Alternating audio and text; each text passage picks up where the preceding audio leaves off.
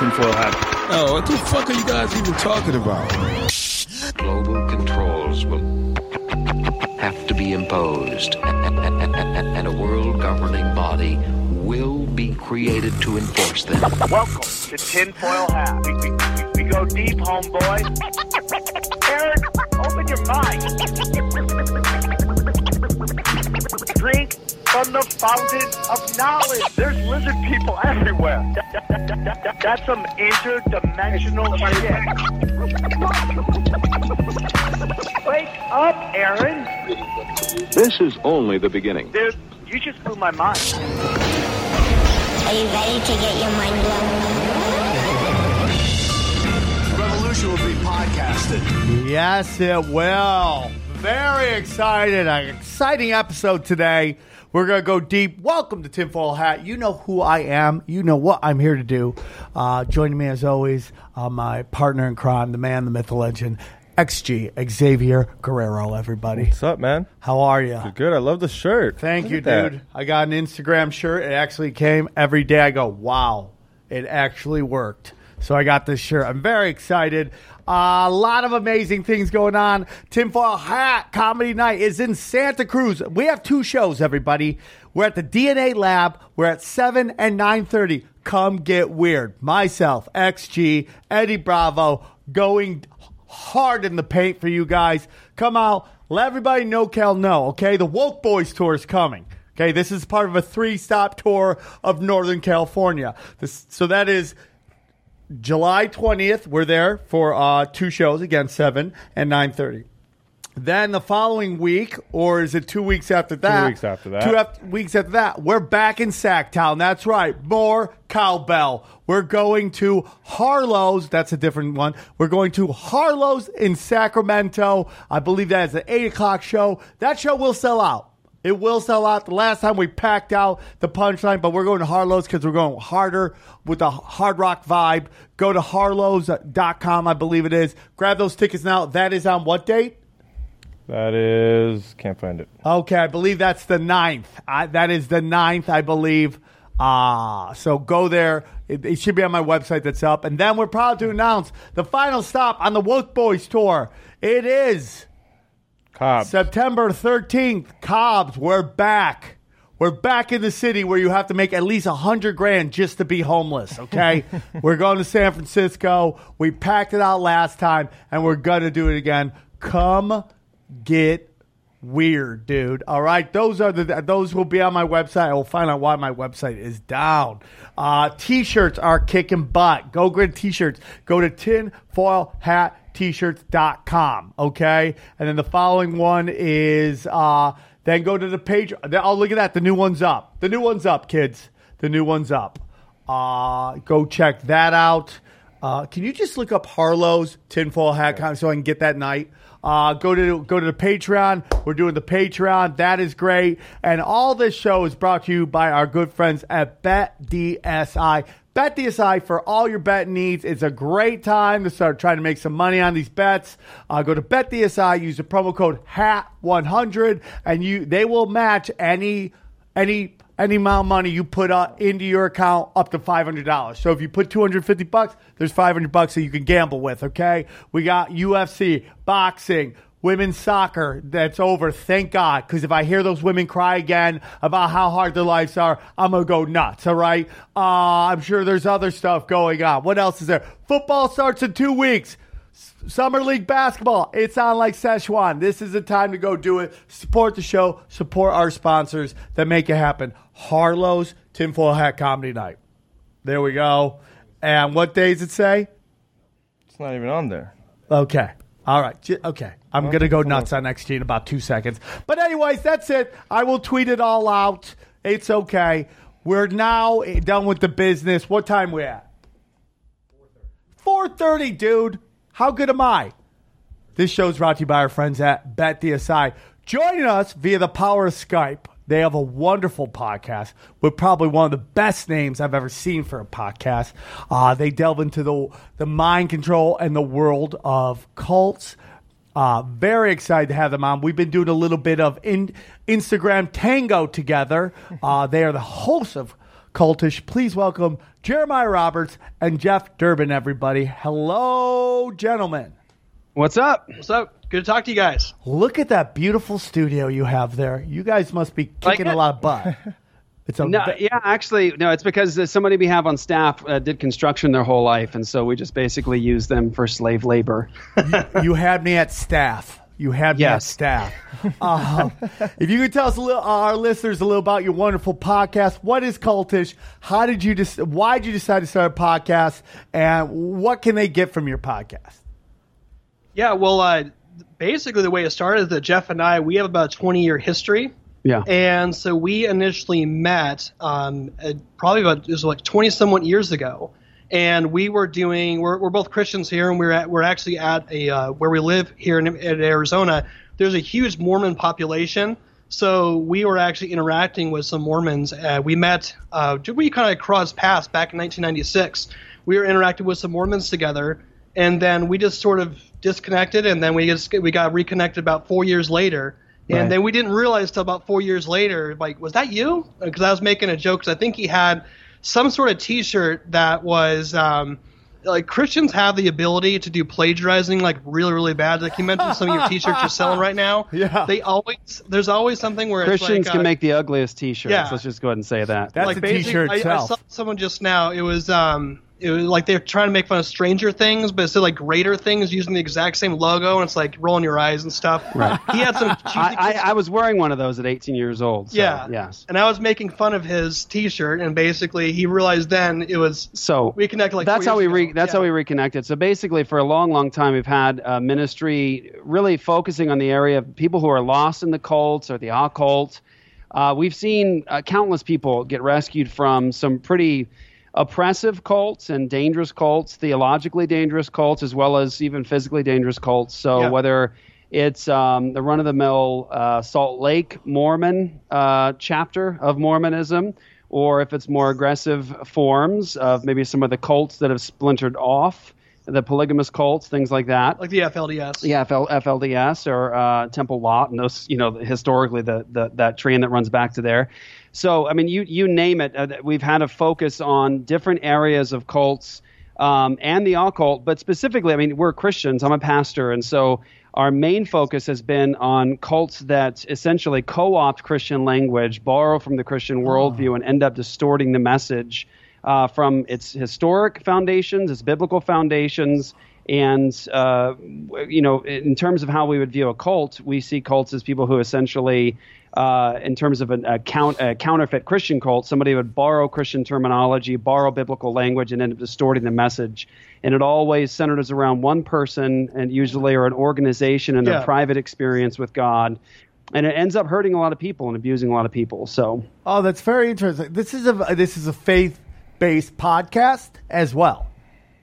Yes, and so we have a couple different programs at Apologia. We've got Apologia Radio, we've got Sheologians, we've got Cultish. Cultish is the focus on the area of the cults and the occult. So we've talked to people. We have a lot of testimonies from people who have escaped from, whether it could be anything as large as the Watchtower to Christian Science, Scientology, that kind of stuff, or even the New Age. We had a guy who recently, he was on our show. You may have heard it. He was one of the top bloggers in the world for spirit science and metaphysics, and he was heavily into the New Age and the occult. And his big experience was in lucid dreaming and astral projection, DMT, stuff like that. Yeah. And so I just had an interview just talking to him about it, and we saw comments on our YouTube channel of people who experienced that, and then they realized they were messing and dabbling with something they shouldn't be dabbling in, and that was something that kind of really opened their eyes. It's always kind of cool when you just put content out there. It's really cool to see the ripple effect that ends up having. Yep. When with any group, I feel like any group gets just defined by the extremes of their group. I don't care what it is. I think on a normal level, we're all just people. And I'm a spiritual man. I have no problems with anyone else's spirituality, your religion, all that stuff. Whatever makes you feel like you're a happier, better person, treating your fellow man and woman as with love. I'm all before. Is there this kind of like, and we've seen it through the Republican Party where like they somewhat in a weird way abandon the religious right, but not just like regular Christians, but we're talking like the extremists of the religious right. Is that something that you guys see happening? Are you guys like when I see televangelists going, if we don't elect Donald Trump, Christians are going to get murdered by Muslims, and we all just know that that's not real. And when you see that as people who are very much like into their faith and work with people who are into that faith, how does that make you feel? Well, I'm not a big fan of Donald Trump personally, and I was a pretty vocal opponent during the last election cycle, just for a number of different reasons. But yeah, I think that you do see that, and in particular, I think you see it today now in the West. You see a moving further and further and further away from what is like an orthodox version of the Christian faith. Something that is historical, say from the first century onward. And much of it, I think, is codified in what you said. And those honestly are people that just aggravate me to no end when you talk about the online or television televangelists and abusing people. And they're really no different than the regular cults that we often try to engage with on our show, like Cultish. Even the popular people today, like you would have people that are standing right alongside the president, televangelists, Paula White, things like that. I think those are people that would qualify in many ways as people who are anti-historical. Yeah. And they're leading the way today. They're seen as the Christians. They're seen as the leading evangelicals, right? When actually 40 years ago, you would have, people like that would have been seen as a minority fringe movement based upon what is orthodox or historic theology. Yeah, and you even see a cultish aspect, not just on the right, but on the left too. For sure. I mean, just in some of your podcasts you talked about, sometimes people try and make this right versus left, and as soon as the right gets in power, the left all of a sudden acts like everything the right is doing is wrong, as if they've never done it before. For sure. So if you want to talk, and if you look at, for example, Donald Trump and people talking about his charismaticism and how much people look up to him and how much people just follow him, look at the last president. I mean, look at Barack Obama. For sure. I remember seeing him speak, and the guy's an amazing speaker. But when he spoke, I think it was at the Democratic National Convention in 2008, he was up there speaking behind those. If you remember those what looked like a Greek Colosseum that was set up, and I just saw people. It was like Oprah and everyone else. They were just sobbing and crying uncontrollably, and I was just like, "What is going on?" It is weird, like no one even knows who this guy is. He's been in the Senate for 2 years, and that feels like forever ago. And all of a sudden now, there's like this swing. If we were talking about the politics, there's always a swinging pendulum where whatever the left does, it swings over to the right. So in a sense, the whole Barack Obama movement created Donald Trump. For sure. And there's cultish aspect, but who knows what Donald Trump's going to create. But I would say there's almost like a cultish aspect, not only on right and left, but just with where the state is headed in general. Yeah, I mean, the left and just how crazy they are with this revisionist history of Barack Obama. I mean, we have pictures of him dressed up in like this pagan demon devil outfit. They tried to tell us this was a Photoshop picture. It is not. It's some picture from the Bohemian Grove, the owl, all that stuff. It's dude, every group is defined by their crazies, and it's somewhat upsetting that when people who I believe like we are all the same, like we have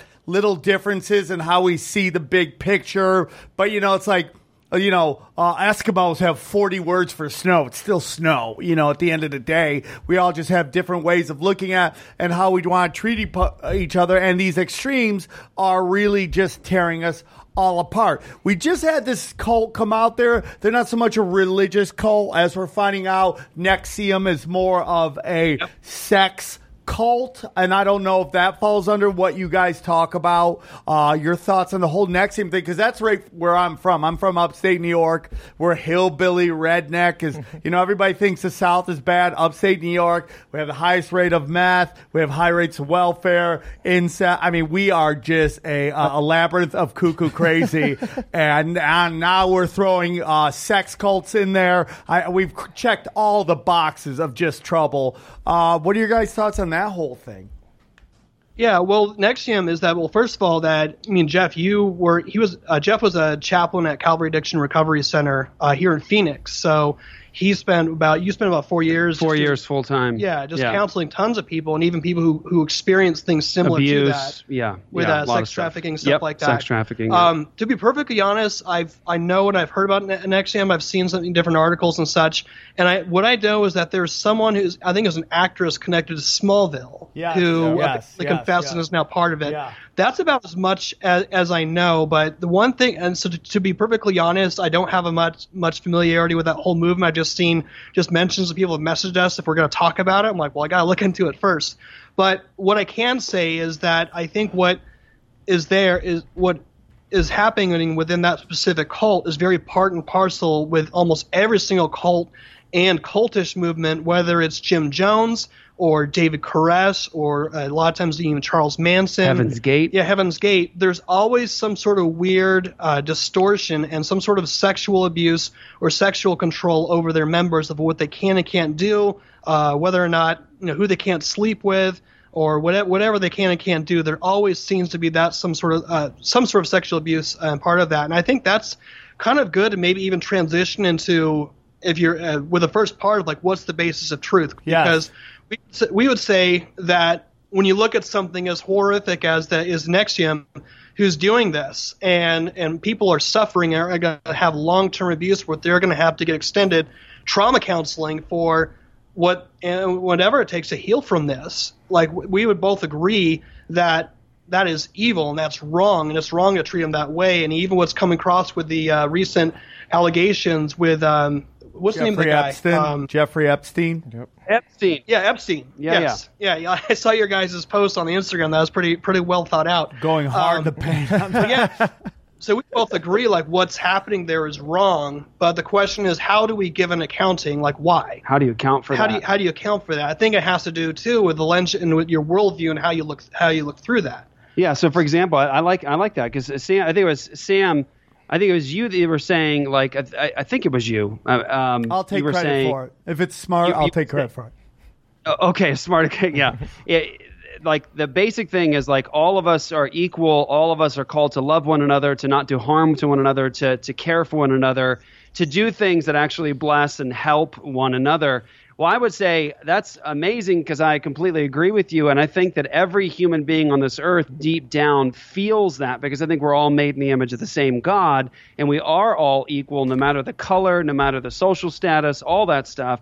And we are called to love one another. But like Jerry said there, the question is, how do you give an accounting for that? Because, like, when we do all this engagement with, like, these cultish movements, whatever the size is to this day, you can look, for example, like, say, the Church of Jesus Christ of Latter-day Saints, Mormonism. Now, it's a much larger organization today, and it has a ton of splinter groups and everything else off of it. But if you look back in the history of the Latter-day Saint communion, you see a lot of tremendous abuse. Mm-hmm. You see tremendous abuse of power, abuse of women, those sorts of things. It's a much different animal today in Salt Lake. But you have to ask the question, I think, ultimately, by what standard? What's the ultimate authority? What's the principium? Like, what's the reference point? Because I like what you're saying, that all of us are equal and all of us are called to love one another and not do one another harm.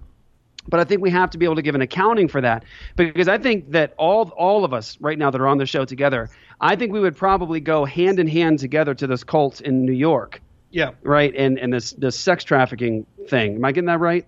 Yeah. I don't know a lot about NXIVM, sex cult. So I think Keith all of us Raniere. would go hand in hand together, and all of us would stick out our fingers and look down our noses at these people, and we'd condemn them and we would demand justice.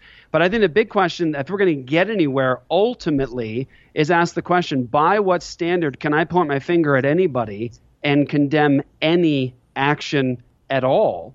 Because if you think about it today, there's a more humanist mindset of, say, reality, how we got here. You have a naturalistic, materialist, predominant worldview all around us. So, for example, the predominant worldview that I was taught, and probably you guys too in school, that in terms of how we got here as origins, all of us are just descendants of fish.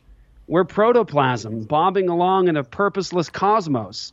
We were African apes, and then we were humans. All of us are just stardust, bing-banging around the surface of the cosmos. There's only sky above us and only earth below us. There's no heaven above us, no hell below us. There's only sky above us, and all we are is just protoplasm in a purposeless cosmos, and all that exists is matter and motion. Now watch this. Dudes, take that and stand on it. I dare you. I dare you to stand. I dare any of us to stand on that platform that says all we are is matter and motion and stardust, and look down our finger at anybody. Epstein, whatever. He just did what people do under these conditions and temperatures. That's all he did. So what if he abused other bags of protoplasm? So what I'm saying is, I think we have to ask a question: is how do we give an account of the moral indignation that we all have against Epstein or any of these other cults that abuse women? I understand what you're saying, and I am, as somebody who, you worked in recovery, I struggle with drugs, I've struggled with sex addiction, I'm honest about that because I want people to know that like these things don't define you as people, okay? Like your mistakes aren't you. You have to own them, and that's the only way you move on from them.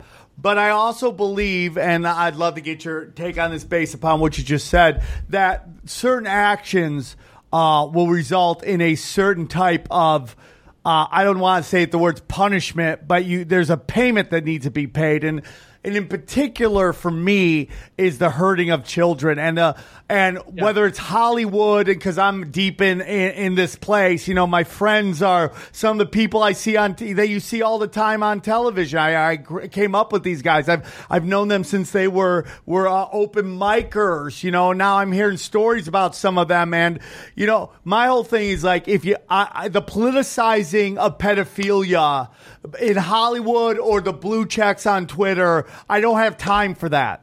And I find I would rather go, hey, let's make sure these kids aren't getting hurt, and then we can decide what's right or wrong. I don't know why this is, you got this left group of people out here that are going nuts about kids in cages. And that is wrong. I'm with you on that. Yet there's utter silence when we hear that these people that they work with are doing bad things to kids. When we're giving an award to a guy at the Oscars who is repeatedly been charged with these disgusting crimes and has actually paid out people who have charged him with it to get them to be quiet, yet we still give his movies Oscars. Like, what is your... And I'm not yelling at you guys, obviously, but it pisses me off.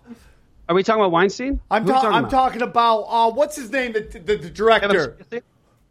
Harvey Weinstein, Kevin Spacey, was it James Gunn? Because I know he got in trouble for. I'm trying to remember who's the guy that just did the Freddie the fucking Queen movie. Excuse my language, guys. The Queen movie. Right. Bryan Singer. No. Bryan Singer. We've heard it over and over and over and over again about Bryan Singer, and this guy continues to work in this town. Yeah. So, dude, Sean, I seriously love your... Dude, you'd make a very good Puritan. You'd make a very good Puritan, Sean. Like, your sense of justice and moral indignation, and trust me, I'm saying that because I mean it. I believe flattery is a sin. So I'm telling you, I love your sense of justice and moral indignation. And you said, like, let's protect the kids first and let's figure out later, like, how we justify all these things. I think that our problem we're having right now is that we've lost any grounding of ultimately being able to say something is right or something is wrong. There's no grounding whatsoever anymore, because we are literally telling people on a massive scale that you guys are all cosmic accidents. You came from fish. You came from the goo. And there is no ultimate meaning or purpose in life at all. And then we get morally indignant because some guy molests a child. Now, I want to say this. we ought to be morally indignant about that because we're all made in the image of the same God, I believe. And all of us have the sense of the law of God within us and the sense of justice and a hatred for that sort of a thing. But I want to say, I love your sense of justice and your indignation. But I think that we're in this collapse that we're in and this free fall we're in now because we abandoned long ago an ultimate foundation. I would say that is ultimately God, the only God, and His Word as the revelation, as outside of us, as what's the very thing that we stand on as the ultimate source of truth. And so what I'm saying is you abandon like God, the source, the principium, the reference point, His character. And now I dare you to try to complain about what somebody does to a child or someone that rapes a woman. Now, I have a basis as a Christian to complain about it because I have actual revelation from God that says, yeah, you rape a woman, that's the death penalty. You rape a child, that's the death penalty. Like there's a real sense of ultimate purpose, meaning, and justice as a reference point. But our culture has said no to that. And it's really interesting too, Sean. You said something. I'm Sam, by the way. I just wanted Sam. It's okay. It's okay. Sam. I butcher okay. names all the time. Dude, don't I'm so sorry, be upset. Man. Don't be upset. I just had a seizure like 2 days ago. Okay. My brain chemistry's not I love back. it. It's all good. I'll be Sean if you want. I'm into that weird shit. Okay. Yeah. Sam, you said, and by the way, you said sex addiction, drug addiction. Yeah. I'm there too, bro. Like that's where I came from. That's what God saved me from. And I worked for 4 years full-time as the chaplain at a drug and alcohol rehab hospital. And you said something, you said you made a lot of mistakes, but I would ask a question even something like that, because I agree with you. I'm there with you. But like, how do we know they're mistakes? Even as something as simple as that. Like, what's the objective basis in our day to be able to claim that truth matters, to be able to claim that laws of logic are meaningful or matter at all? Oh, that's a great question. That's a great question. And I think it's a very good question. I'm following your way of thinking, and the point of my show is to hear all sides. I hear it, and I'm very thankful. I understand what you're saying. Like, my problems with drugs and alcohol and sex are only a problem because maybe in my head I've sat here and gone, maybe I could have been a little in a different place career-wise or life-wise. I do understand what you're saying. Like, why is this wrong? Why is this called?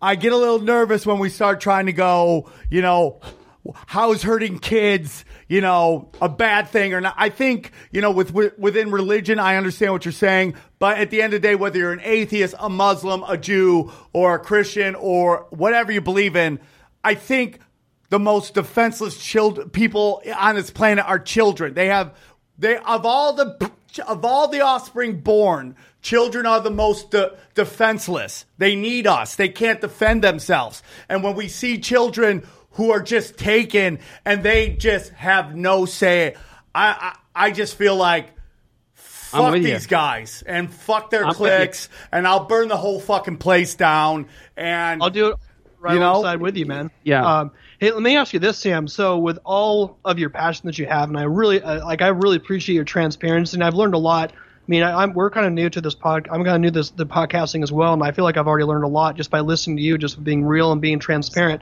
So, even like with all of like your passion of protecting children, and I think that's a great and wonderful thing. What outside of yourself, what standard would you appeal to say that you can't do that aside from you just being passionate about it? Is there a point of reference outside yourself you could point people to say this is why you shouldn't do that? I guess it's, the reference is like children. I guess like we grow up with children, we see how tiny they are. We see that their growth period is like we must protect the children. I understand the reference, but I don't understand the reference because I'm like, I don't know if you need to be religious to understand that, or spiritual to understand that the harming of children, whether, we're seeing like these dark arts people sacrificing these children based on old religions that predate everything we know, like the black cube of Saturn, where like Kronos is met, he he is like, the myth is that he was told his children would come and kill him, so he ate his children only to be tricked later, for them to be escape and for them to kill. So it's like this weird thing that we see. So I don't know if it's from what base it's from, other than children are tiny, they're defenseless, and we as a society have agreed, whether it's born on some Christian values, that we don't harm children until they get to a certain age when they can make decisions on whether they want to participate in these acts or not. What about the Catholic Church? Yeah, for sure. They're supposed. The main guy is doing it. Well, they bring up Mormonism. There's that one guy that just got arrested. A huge scandal of him marrying like preteens and stuff like that. I mean, we've seen it. So I understand what you guys are saying, but I also say it's like I guess if even you're in a tribe, we find these tribes. Maybe tribes don't prescribe, but I don't know, man. It's just like, for me, it's just like, I think we all agree that children aren't mentally and physically capable of making the decisions, and that we all agree at a certain point they have to get to where they're mature enough to make these decisions, and it's not fair for adults to use mind games and physically abuse them. So let me. I'm gonna press on that for a second because I like what you're saying. I love it. What if we were to take ourselves back and we're facing now, say, something within our last generation or two? We're facing Hitler and what he does to children. Yes. Now he just gasses them and tosses them and kills them. For sure. He feels like it's a good, moral, happy thing to kill Jewish children because I know it looks like a person. It's not a person. It's a Jew. Right. Or say, for example, not long before that, we had a bunch of wicked people who were actually abusing black little boys and girls. Right. And they were saying, I know it looks like a person. It's not a person. It's a black child or a black man. Now, their culture and society looked at children and said, I feel like we can abuse these children, no problem. Now, I think you and I, all of us, we'd probably be the first ones to fight on that line against them, knowing, of course, what we know now, what was going on. We'd be the first to fight. So, but I think it does matter, though, in terms of like being able to justify a complaint that you have, because I love your indignation, but I think you have to be able to justify. Because what I love about, actually, I don't even know everything you guys say, but I would say I would probably love it. I would enjoy listening to everything you guys are saying in certain terms of tinfoil hat stuff, conspiracy theory stuff. Totally would. But I mean, in terms of like a foundational thing, I am assuming that your program focuses on like one main thing, and that is that truth matters. Like, it needs to be true. Pursue the truth at all costs, even if it looks like you're wearing a tinfoil hat. Look into it. Right. Look into it. We go deep. Well, we go deep. And I appreciate that because I'm a Christian. I have a Christian worldview. God is the truth. We should love truth, pursue truth. We should reject error. Religions. But I have a basis for that. But I think we have to ask the question, not just this. Watch this. Make sure I'm being clear here. Not just what are we doing? Like, for example, like right now, I'm morally indignant about injustice against children. You're morally indignant against injustice against young children. But we have to ask the question, not just what are we doing, but how can you give an accounting of it? Like, how can you actually say this matters whether you like it or not? Like, for example, when I go to the Catholic priest who's been molesting children and abusing children, I go to him not with a decree of the church or my own personal opinion. I go to him with an objective revelation outside of the both of us that says, you deserve to die for what you've done to these children. Why? Because God says so. You hurt these children in this way, you deserve to die. This exists outside of you. It exists outside of me. It's not my personal like or dislike. It's what the truth is. And so this exists outside of myself and my own preference. So what I'm saying is this.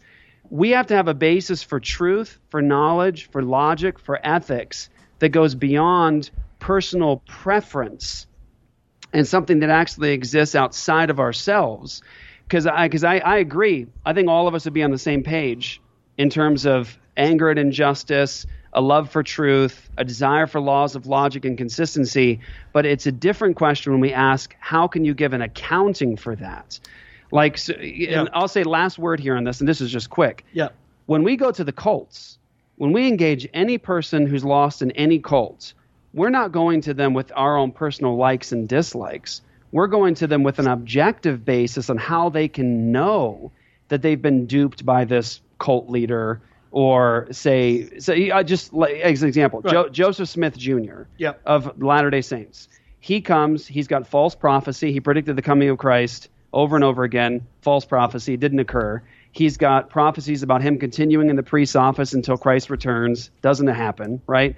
He's got false prophecy, and he contradicts the revelation that he says he was in companion with. Yeah.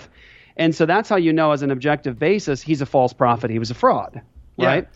And so there's a basis outside of ourselves that we go to people with to help them get rescued from these cults. Yeah, and one last thing I'll just say real quickly is that when you talk about how cults, we look at the most extreme examples, and that's all the shows do that because that's what makes good programming.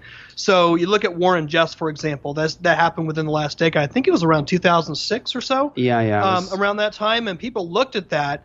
And, it was horrific, and hearing the stories of the women, especially who are coming out of that. I mean, I remember reading Rachel Jeff's book, and I had to just put the book down a couple of times because it was just so heartbreaking.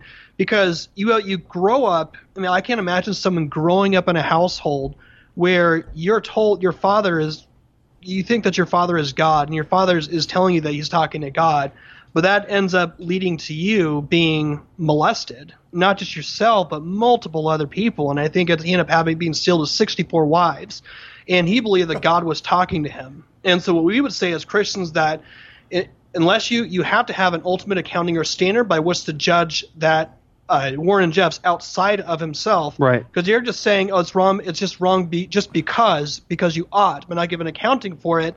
You're gonna fall short of that. And so we would know ultimately that Warren Jeffs was not of God, and he is a false prophet, because we have an objective standard of the Bible which he did not lead up to, namely, love does no harm to its neighbor. Right. I respect that. I just, in my opinion, and dude, this show is about a conversation. And it's about a conversation. Sure. It's never about hearing from people that I agree with. I think that's a boring life. I think if I only hear from people I agree with. And these are the conversations like William F. Buckley's, Crossfire show, where like people will come on and have genuine conversations about stuff. I love you're doing this, bro. This show is about. I would have you guys on 1,000 times, and we will have 1,000 different disagreements, and you guys will be my favorite fucking guests, excuse my language, because that's what I like, because nobody has these conversations. With that said, I think as a child, there's a moment in your life where you do something where maybe you're like, ooh, I want this cookie, and you take that cookie, and you start eating your cookie, and your mom goes, Where's that cookie? You're like, I don't know where the cookie is. There's this moment where you were like, oh shit, I just lied right there. And there comes that moment where you don't, through no training, through no reading of anything, there's a moment you realize right from wrong. When when you're in third grade and you watch these kids fight and they're calling this kid fat and you feel bad for that. That is a moment that is whatever's instinctual within you. I don't think it becomes a religious thing on whether you think that's right or wrong to fat shame somebody. There are basic things, I think, that we realize are right and wrong. I think even from a religious point of view, whether it's religious or not religious, whether you're Muslim, whether you're a Christian, whether you're Jewish, whatever it is, I think there's this moment where a very big person harms a very tiny person is just wrong from a moral standpoint, from any standpoint. I feel it's like there's this thing where it's like, nope, that's not right in a organized society, and that's kind of my opinion. I understand where you guys are coming from a Christian point of view, and I respect all religions. I do. I think spirituality is a very important part of everybody's life. I'm not quite sure where the religious comes into whether you're hurting kids or not, because this is an argument because you and I are agreeing that it is wrong. We're coming from where is it wrong absolutely. From? Yeah. That's my biggest thing. We would say that every single person, at least like you and us and most every reasonable, rational person would say, yes, absolutely. You can give it's wrong to harm children. So I mean, we watched did you guys see the HBO documentary with Michael Jackson? Yes. Yeah, I mean, that was. What did you think of that? Well, my biggest problem is the mental gymnastics people had to do to justify why they thought Michael didn't do it. When it's so obvious over years and years and years and years and years. And what it is, and we found this with the people who reject, we're just for the lack of a better term, so we all know we're talking conspiracies, is because they really want to believe they have a giant bullshit meter that can detect all BS, and it got past them, and they refuse to admit that their BS meter didn't let them know that this guy who wrote just hours of classics was a monster, and it upsets me. I would rather protect the children than deal with how we're going to handle this stuff afterwards. What did you guys think about it? I mean, well, actually, go ahead. Were you going to say something? I was just going to say, I hated people that, it's horrible. What did you expect when you were watching it? Yeah. A happy story, a happy ending? People were complaining about it. I'm like, dude, what did you think when you signed up you were going to watch? It was his horrific story. People want comforting lies over unsettling truths. That's what I think we're seeing for this. And it's with this Jeffrey Epstein thing where they just, instead of focusing on that their team might be involved with it, they start pointing at the other one. They're like, Trump is doing this. Trump. And listen, dude, again, I'm not Trump, Obama. I'm on no team right now. We're having a conversation about this, okay? Instead of dealing with like, oh, man, our person might be guilty of this stuff. They just want to start accusing the other side. And it's like, I'm fine with that. You want to say Trump did some stuff? Arrest him too. I'll arrest them all. Arrest them all. If I find out XG's doing some stuff, arrest XG. I'll deport him back. He's not even from Mexico. I'd send him back to Mexico. So it's like, I don't care about the groups. I care about the actions, and what they've done. What were your guys' thoughts on it? Man, you guys would make some good Puritans. I mean, I seriously, I mean that what as do you a mean compliment. Puritans? I don't know what that means. Explain that to me. Well, the people that set up the United States of America, the people that came over in terms of escaping from England. When they escaped from England, they were trying to escape some pretty significant judicial tyranny that was happening over there. There was abuse in the courts, all kinds of crazy stuff.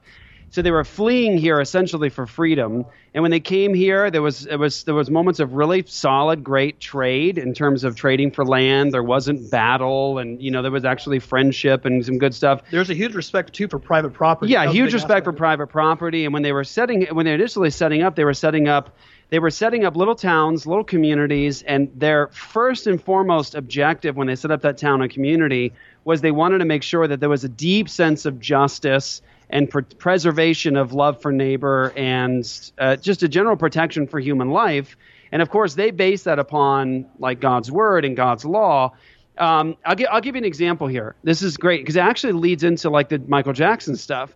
In the Old and New Testament, there's like a consistent standard like across the board. It's repeated even by Jesus.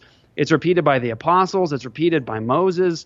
And the judicial standard is that you're not allowed to receive an accusation unless it's on the basis of 2 to 3 witnesses or 2 to 3 independent lines of evidence. And so that doesn't mean that every time you have 2 or 3 people saying something, it's true. It means that you're not even supposed to receive an accusation unless it's on the basis of 2 to 3 independent lines of witness. Scripture also teaches that unequal scales are an abomination to God. So, like, for example, if you have, like, one set of standards for Michael Jackson and a different set of standards for the average guy on the street, like, that's unequal scales. That's an abomination. You have to have justice. Equal scales. It doesn't matter who you are. I don't care if you're Donald Trump or if you're Sophie the washwoman. Yeah. You get the same standard of justice. But Sophie is shady, right? Can we all agree on that? She's got some shady look in her eye, and I don't trust her. Yeah, she is a bit shady. Yeah. So and the issue of like the Michael Jackson thing, the thing that I think is compelling and needs to be paid attention to is that you have 2 independent witnesses, all with their own story and own evidences that are at least bringing forth a case. Now, of course, Michael Jackson is dead. He's not here to defend himself. But these kids not only have their own cases and evidence and witness, but they also have corroborative testimony and evidence outside of their stories that lead into the truthfulness of their actual story.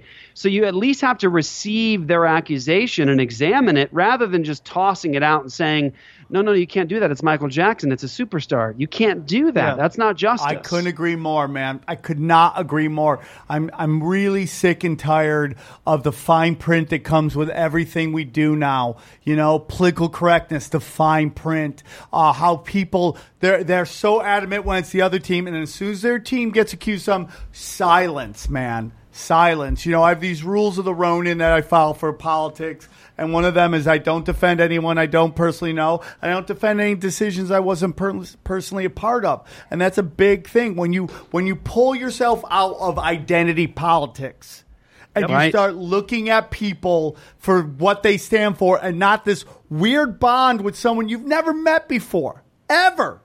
Yeah. You know, like within the conspiracy community, dude, I welcome all people to me, but I'm not going to defend anyone I don't personally know. I'm not going to go, oh, he's a good guy. Hey, dude, I don't know the dude, and I'm not going to sit there and tell you he's a good guy because I haven't interacted with him enough to make an understanding. And this kind of like rallying of troops around somebody you don't know just so your team doesn't take a loss is really hurting everything. And for me, it is a psyop being done by very powerful people at the top to get us all to not realize that we are more alike than we are the same. You know, granted, we're getting out of, this is a different conversation we had, but false flags that lead us into these wars, there's a reason they have false flags, because they have to trick us in the war, because the real power is with us. We have the power. And the reason they haven't just been able to steamroll into Iran is because as a nation, we're tired of war. We're tired of sending our sons and daughters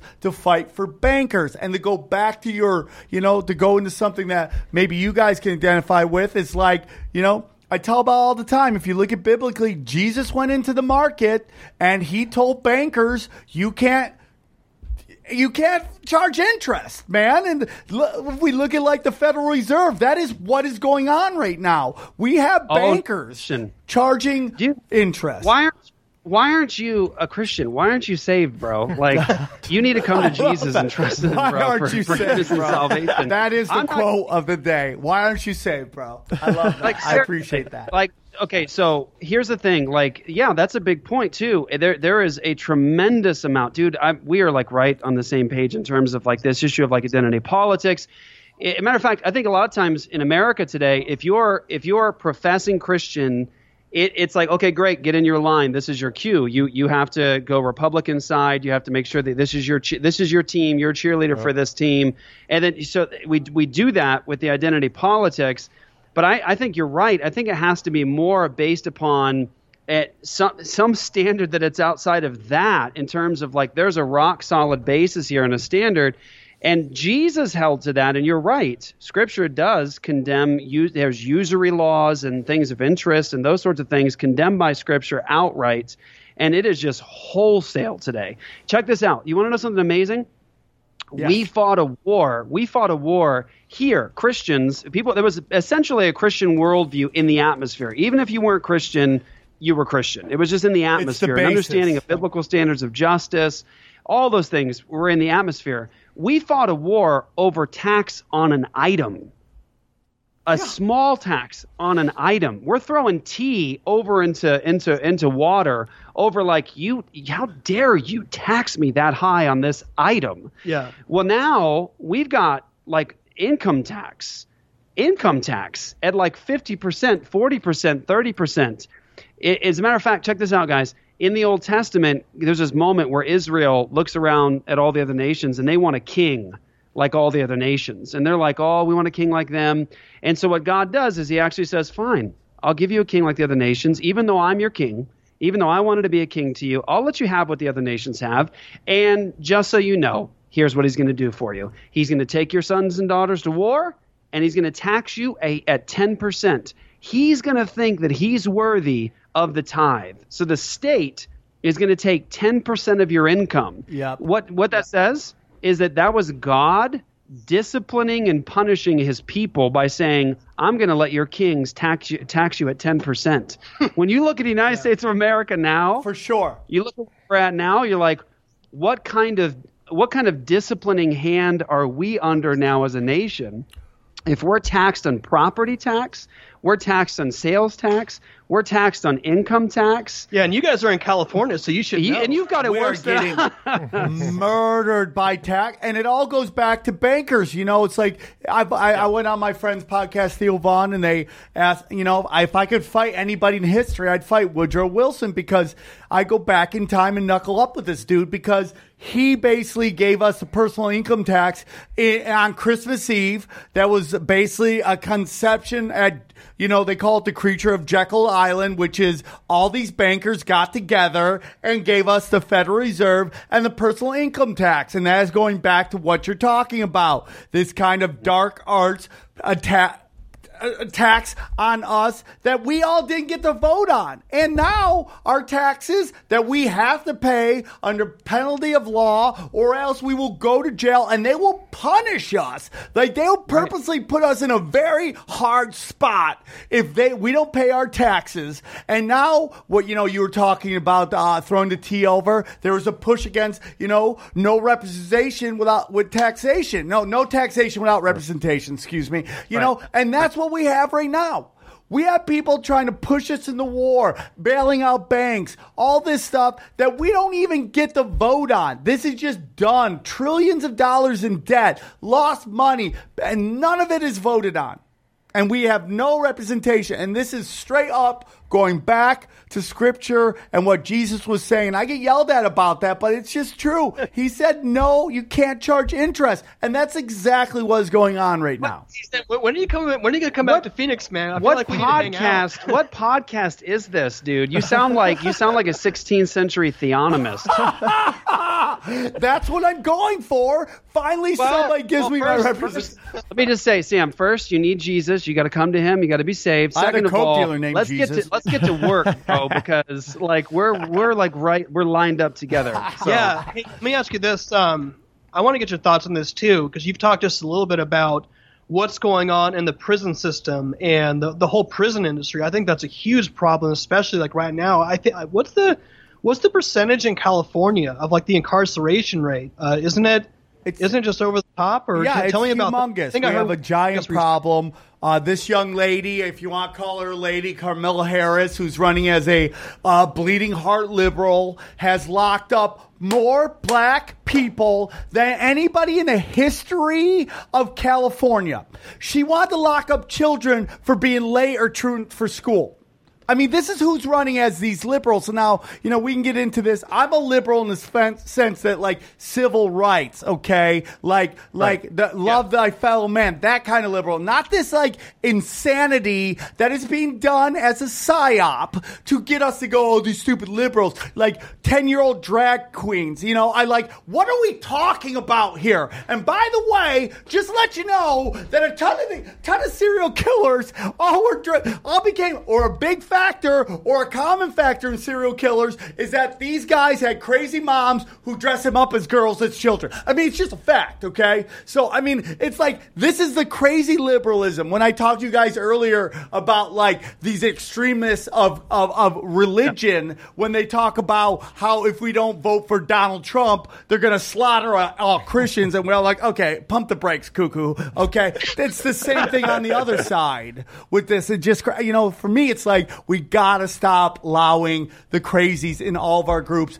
to define us to the rest of the other groups. That's my whole point. So the prison system's broken. The biggest people pushing against drugs and alcohol, and I know that, you know, we have drug problems in our past. When I say drugs should be legalized, I'm not saying it because I think everybody should be doing drugs. I think it's like, listen, man, as a man who struggled with drugs and beat the addiction, okay, if I go to jail for drugs, I can quit drugs, but I can never stop being a felon.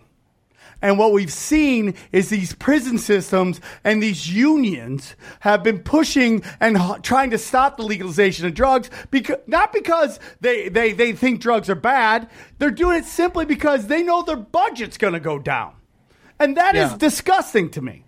It shouldn't be for the drug you do. It should be for the crime you do on the drug. Yeah, if I steal because I need drug money, theft is already... It's like alcohol. You can drink as long as you don't fucking drive. Yeah. Once you drive, you're putting other people at risk, and that's when it should fucking go down. Thoughts, gentlemen? Let me tell you guys a story just real quickly. I was working the job I had back in 2008, like when the economy tanked. I got laid off, and I had to work at some ghetto collection agency.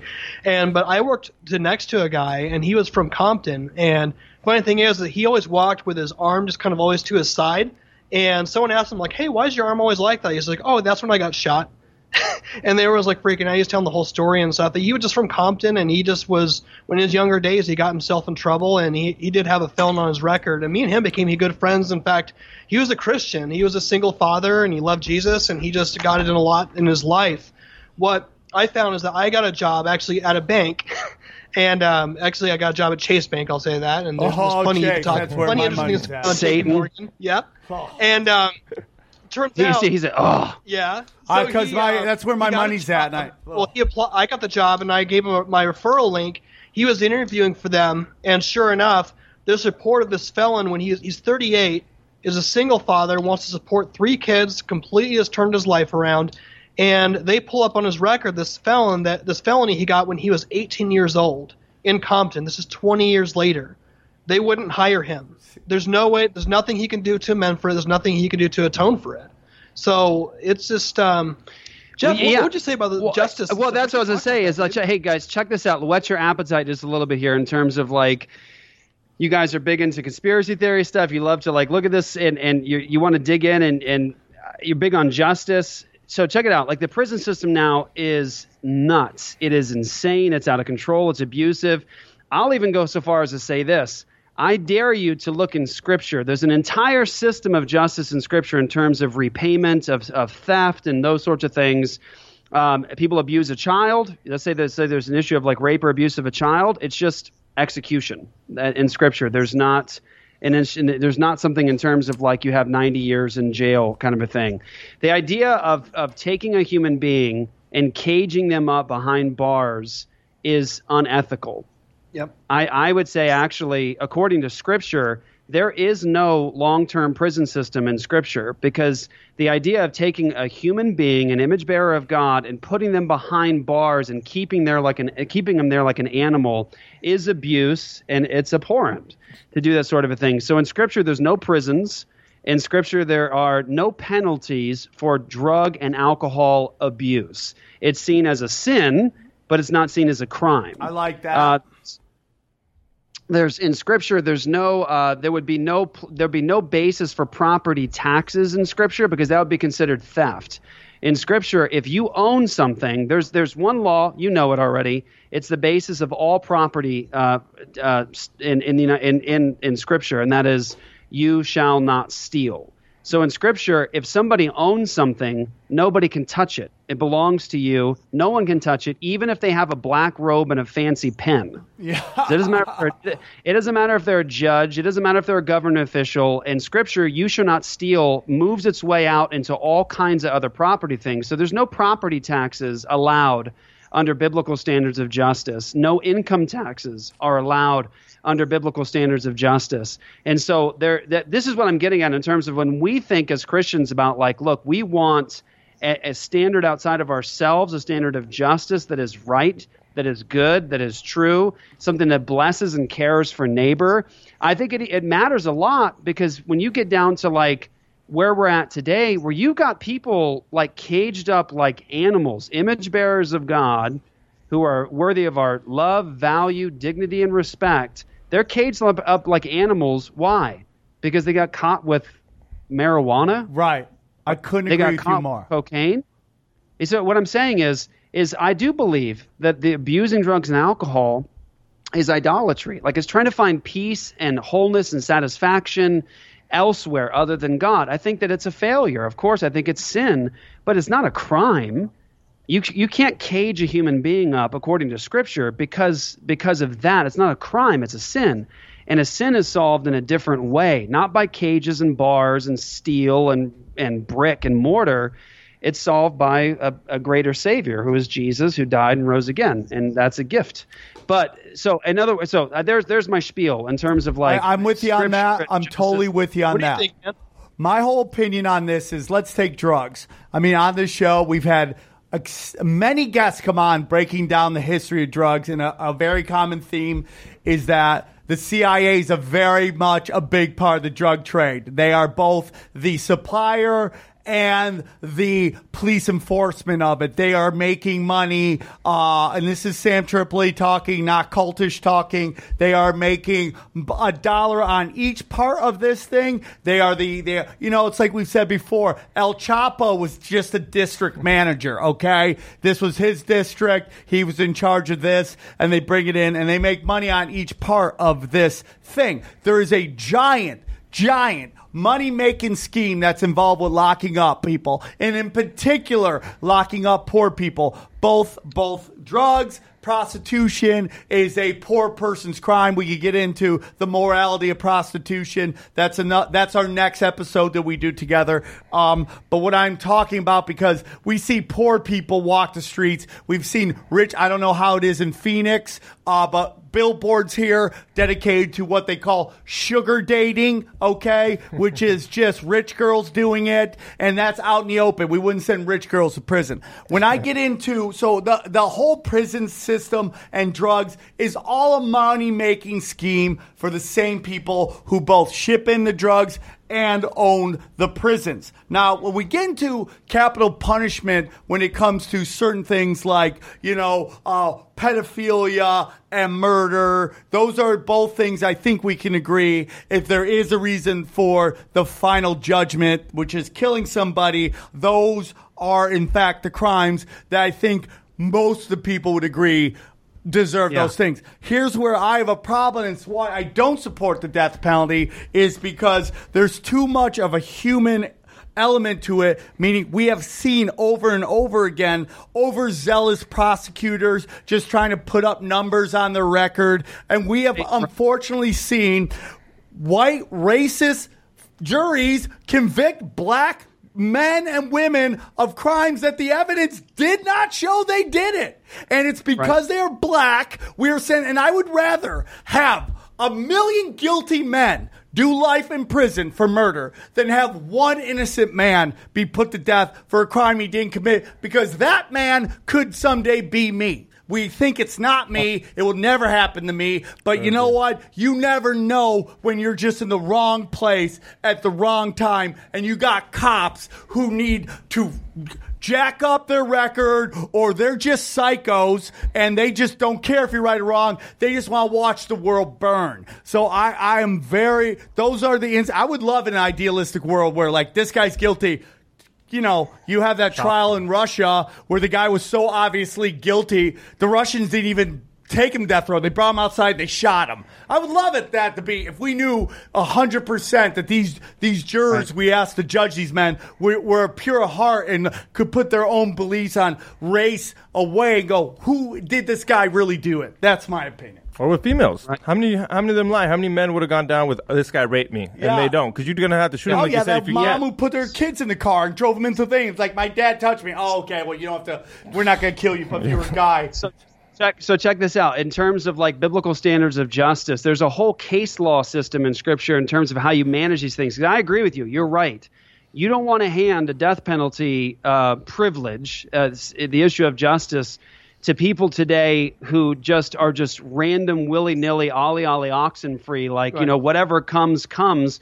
I've sat in court as a pastor in front of situations where I've watched judges abuse people on the basis of no evidence whatsoever. So I agree with you. I wouldn't want to hand it to them willy-nilly. But what's interesting here is there's 2 points here in Scripture in terms of a case law system, in terms of like what has to be in place for you to convict somebody, is you can't even receive an accusation against somebody unless it's on the basis of 2 to 3 independent lines. So they can't be corroborating. They can't be coordinating with one another. They have to be independent lines of evidence and witness. That could be video camera footage. That could be DNA evidence. It could be an actual eyewitness who was there. But that's what you need in order to actually get this thing even received as an accusation. But then the next step is that those witnesses, according to Scripture, have to be thoroughly examined, and you have to work rigorously to refute their testimony to see if they're lying. And then check this out. Here's the protection and biblical standard of justice that you have in terms of like somebody going to court and being willing to lie. And here's the rule in Scripture. If a witness is lying on the stand, then they receive whatever the punishment is that the accused would have gotten. I love that. I love that with prosecutors, too. When they knowingly convict a man and send him, they should do the time that they did to that guy. Yeah, so the protection is so the protection in biblical standard of justice is that all the witnesses who come to testify, they know if I'm lying through my teeth, then I'm going to get whatever was actually handed out to him if I'm found out. So what's that do? It protects the bench from people who are going to the bench to lie. Because you got to have a lot of nerve to go up on the bench and to lie about somebody if you know that I'm going to get the penalty that they would have gotten. I love that. So, it protects the bench. And I can even think, too, Sam, like, and I want to get your thoughts, too. I mean, L.A., I'm sure the justice system, and you mentioned with all the attorneys and stuff, is pretty crazy in L.A. I think he just has to get a drink of water real quick. But he just walked out the show. No, you're good. So like in LA, you have like whatever the legal infrastructure is there with different district attorneys, doing cutting deals and stuff like that.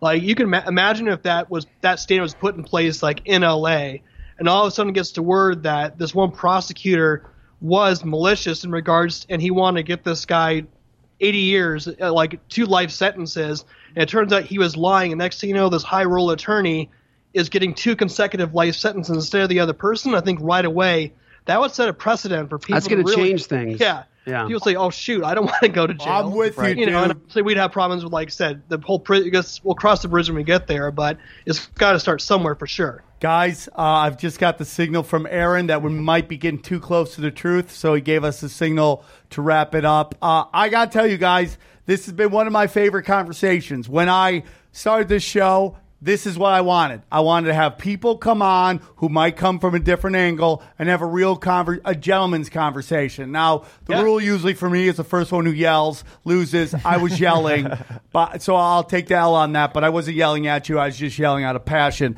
You guys are always welcome on the show. And I would love to continue having a conversation down the line. Do it again. Pick another topic. And we have a fun conversation because what we found here tonight is even though we come from 2 different angles, we are more alike than we are different. And that has always been my point on this show. And I respect all faiths and all religion as long as you want to love and treat with love your fellow men. So could you guys just real quick as we wrap it up, give our listeners where they can find more of your stuff and where they can go to listen to your podcast. So I'll start with the overall, then you give Cultish. Yep. Okay, so apologiastudios.com. It's APOLOGIA studios.com. All of our podcasts, all of our shows, everything is there.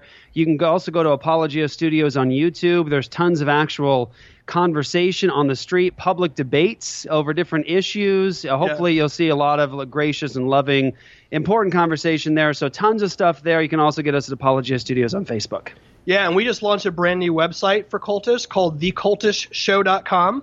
So definitely check that out. You can check out. We're going to have a blog. We have a blog that we're launching. Going to be a bunch of different contributors, and we have about 30 somewhat episodes. You guys just crossed 200, right? Yeah, we've been hauling. So we're very. Dude, we haven't even begun to. We've just scratched the surface. So it's a wonderful.